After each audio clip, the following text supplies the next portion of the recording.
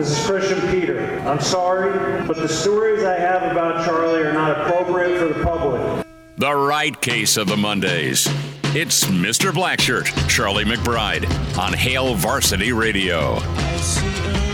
Back with you, it's Hour 2. It's Hail Varsity Radio. We're powered by Cornhead Lager, Chris Schmidt, Elijah Herbal, Connor Clark. We welcome in Mr. Blackshirt, a Monday with Charlie, Coach Charlie McBride. Coach, how many wings did you take down yesterday for the Super Bowl? I'll tell you what. When they were guessing at the scores before the game, right? You know, and I was listening to the TV, and so I said something like 23-13 or something like that.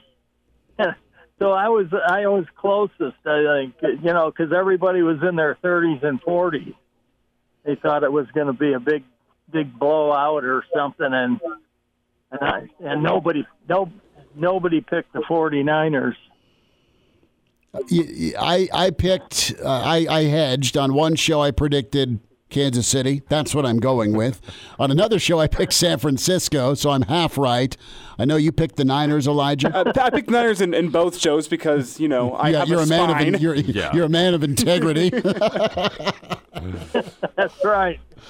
Well, I actually didn't. I wasn't upset with either one of them. If somebody else, either one had won, I'd been fine. I'd have made it through the night without committing suicide or jumping out any windows or anything. But I didn't. They don't bet around here very much, and I didn't get involved in too much of anything like that. What did you think? I mean, you've seen a lot of quarterbacks in your time. The story was Brock Purdy, kind of an unknown, Mr. Irrelevant. He's really played good football, didn't play bad last night. But Patrick Mahomes just does it all, man. Does it with his arms, does it with his legs, does it with his demeanor. Well, I think they do the right thing with Brock. I think they really count on their running game to be the major part of their offense, which they did, as you saw it. And they did a pretty good job of it, I thought, But I think in the long run, I think he did a good job. I know that he was under pressure when he threw that one. They kind of said, well, he should have done this or released it later. If he had released it later, he wouldn't have any teeth.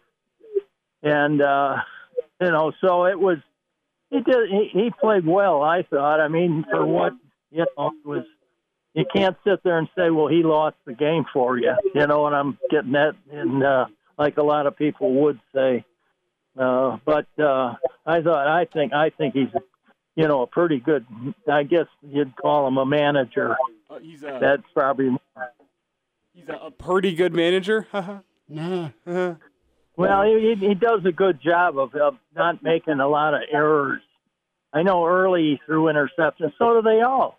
I mean, I think Manning, he might have led the league in interceptions his first or second year. And, so it's not easy. A guy that Dan Mariucci, not Mariucci, but a guy that I know does a radio show on Phoenix. He has a clinic, and he had him in his clinic. He had both. He had Chubb in it too, I think, for a little while.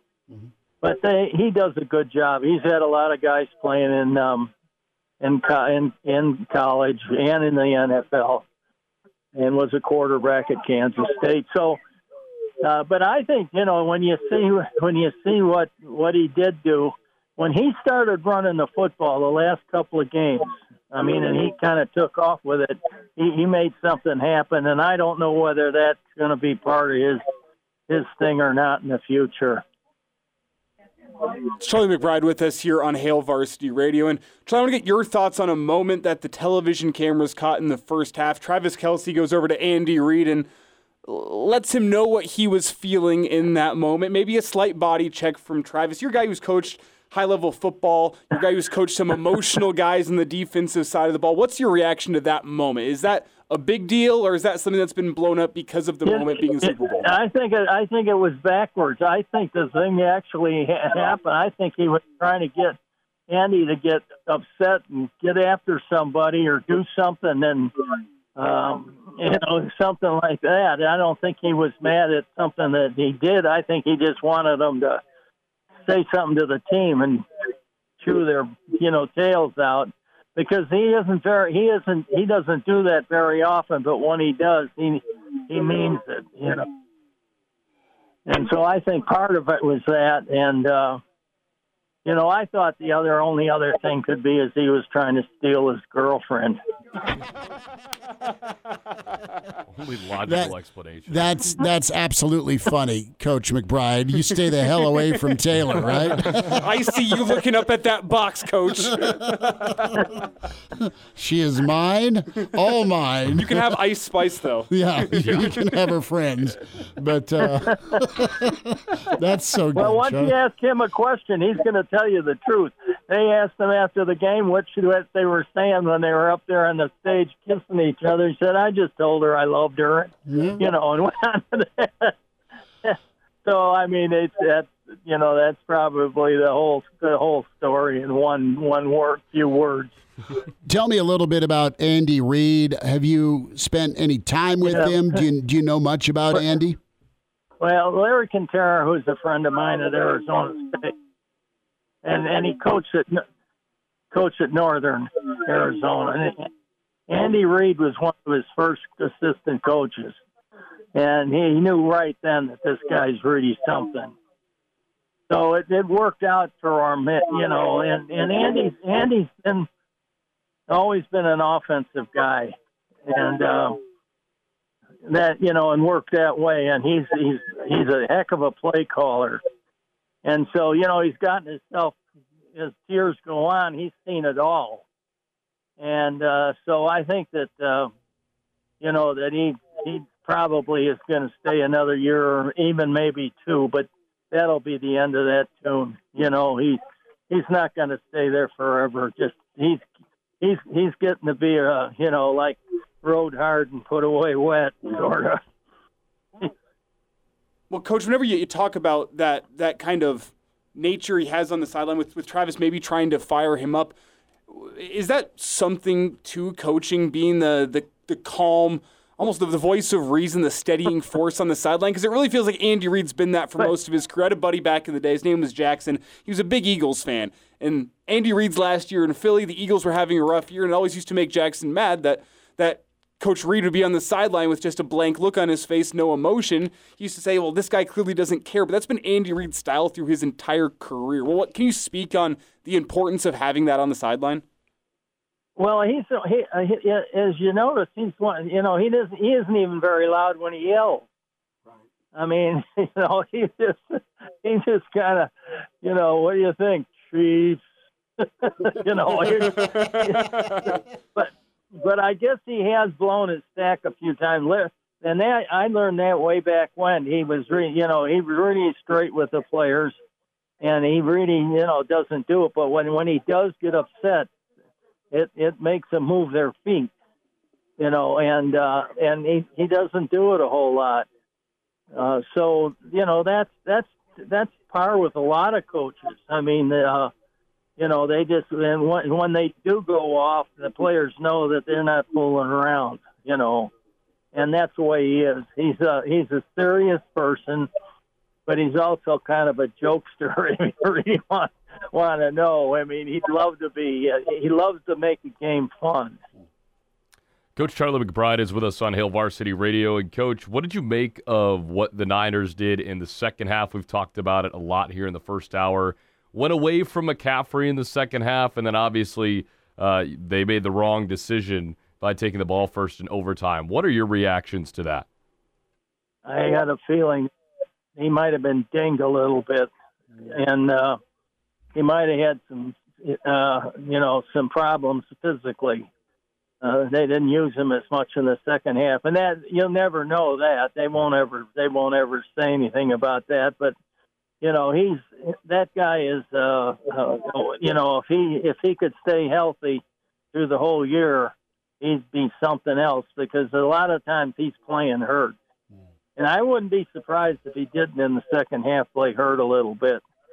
But he wasn't going to give up then. And, knowing his competitiveness, it's always, ever since he was in high school that I knew him, he was always a heck of a competitor in track and football and things like that. I mean, he was way ahead of other players in football. Charlie McBride's with us here at Hale Varsity Radio. A Monday with Charlie.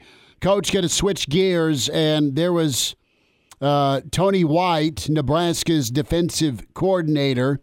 His name was on the list for the UCLA job this late in the year. UCLA hired Deshaun Foster, their old running backs coach. Mm-hmm.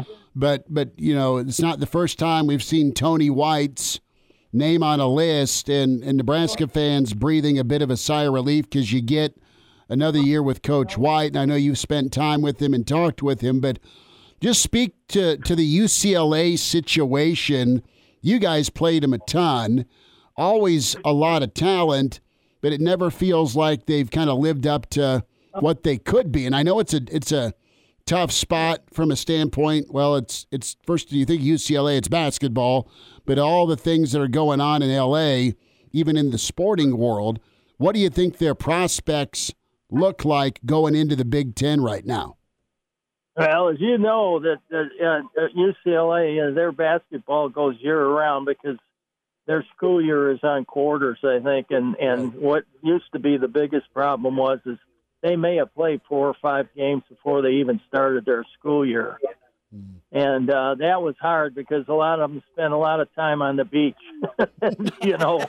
and when you're not going to school, it's and you're in between practices and things like that, they're a little harder to control, and so, but if you catch them later in the year, you're in trouble because they're really a good football team. They've got some really good players, and they've got 30 million, almost maybe all close to 40 million people in the state. Mm-hmm.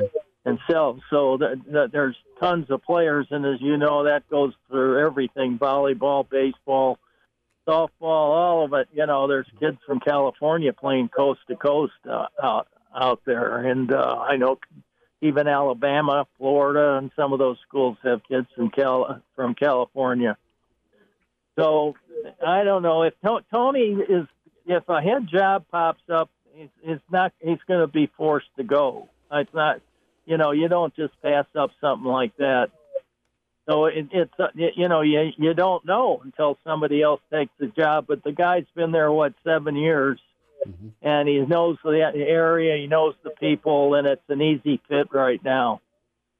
It's Charlie McBride with us here on Hale Varsity Radio, and I want to flip this around because we haven't talked since Chip Kelly departed UCLA. He's off to Ohio State, and for Foster getting named at UCLA, that's big. But you look at who Nebraska is chasing in the Big Ten, might be even bigger that Chip Kelly is going to be the Ohio State offensive coordinator. What's your reaction to that? Chip Kelly leaving sunny Los Angeles to head to Columbus, Ohio for a pay cut and a coordinator job instead of a head coaching job. Does that seem weird to you as well? Well, there's a lot of coaches that do that. A lot of them have gone to Alabama and been there for $25,000-$30,000 a year and been an analyst or something like that, and then passed it on, and then the next year got a head job and, or gone somewhere. And I think Nick has a little pull on around. And I know Duffy Doherty used to have half the Michigan State staff was, change over every year. I remember one kid got the Tulsa job. I can't remember his name, but I said, well, how the heck did that guy get the job? He said, I don't know. Duffy was in at lunchtime, and somebody called, and he yelled, who's in the office? And the guy said, I am. And he said, you want the Tulsa job? And he told him, and they took him. Then, of course, that's in those days. But, he was a hot coach where everybody went through. And Nick's a guy right now that got it. I think somebody told me the other day that Kevin Steele went, back there and Tennessee offered him $1 million to come out of retirement, and I think Nick ended up paying him $1.9 million for 1 year, and something like that, which is not a bad deal for a retirement. Well, it feels like Chip just wants to call plays.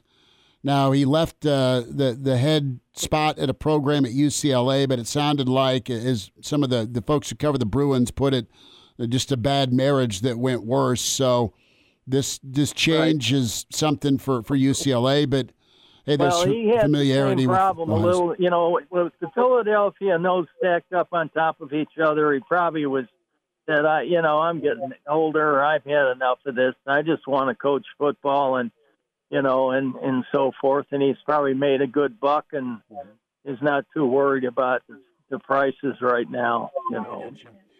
Coach, we'll check in with you next Monday. We'll get closer to spring football, and we'll talk some more ball with you next Monday. Thanks for a few minutes. Always love talking football with you. Okay, guys. What are we going to do with no football now? We'll make something up. Okay, thanks for having me. Appreciate you. I'll talk to you next week. Okay, bye. That's pretty good. Quit talking to my girlfriend. That's what pissed off Travis with Andy Reid. Jay Moore, the Black Shirt Hour continues. Jay Moore with us next on Hail Varsity.